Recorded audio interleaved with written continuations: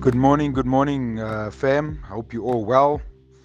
And this morning, I want to get into it and I want to speak about growth and just how essential growth is in our lives. And if I look at my life 5 years ago and I compare it to my life right now, and at that stage, I relied on my own understanding and my own abilities. While I believed in God and I believed in Jesus Christ and I prayed, but more so, what I had achieved as an individual in life had driven me to become something that I am not, and the person I am not. And my mother had always said to me that you have greatness in you and you have a calling on your life, and you need to understand God's grace better for you to grow.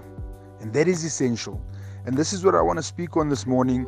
And if you compare your life to 2 years ago, a year ago, and what it's like now, and the things that you have prayed for, and if you have not received it yet, it's because you lean on your own understanding and your own abilities.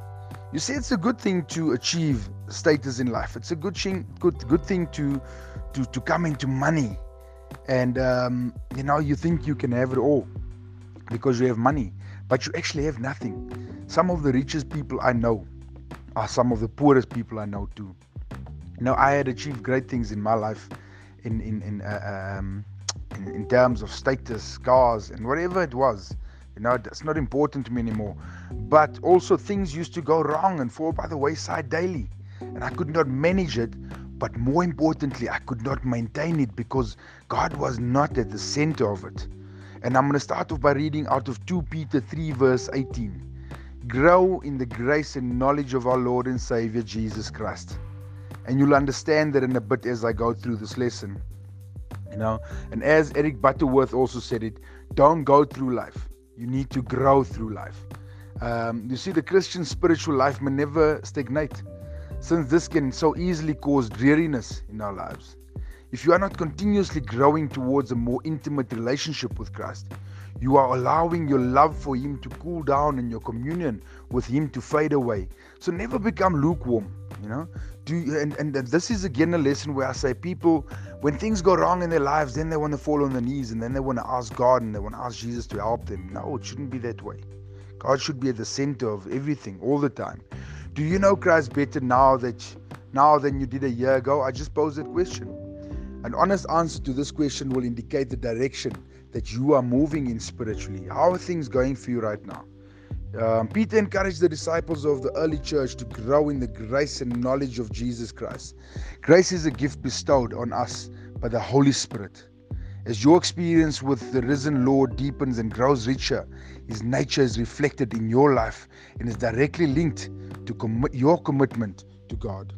A disciple who lives according to Christ's example is never too conscious of this development taking place in his life. And what a great development it is. On the contrary, he will deny it since he is very much aware of his own shortcomings.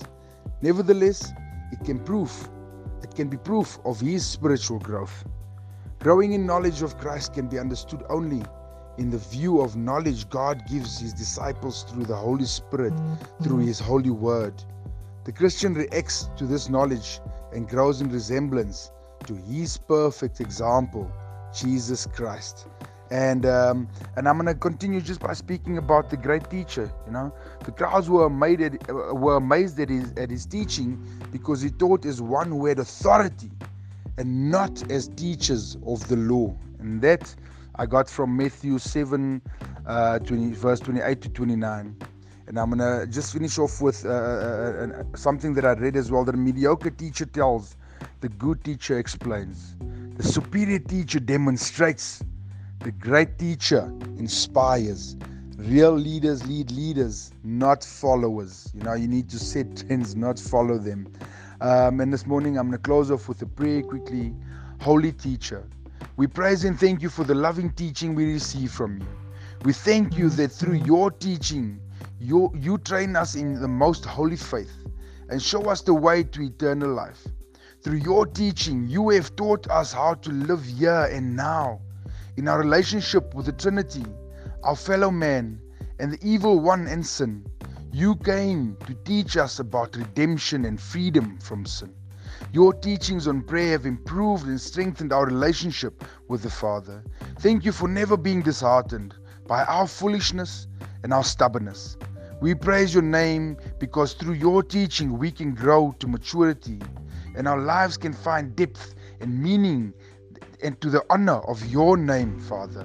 Make us faithful in our search and application for your teachings so that we can be equipped for the spiritual battle each day holds for us.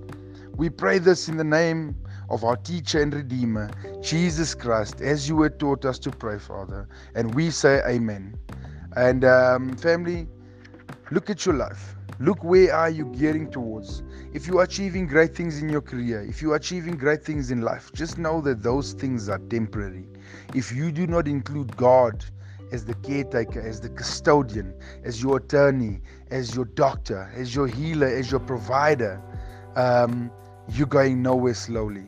And things will never be able to be 100% in your life, and you'll never maintain that status that you have, because that is temporary.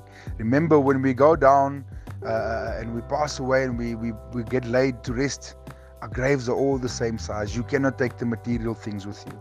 So seek God more, understand His grace better, and you will see how the things in your life will improve that has never gone anywhere, that was stagnant.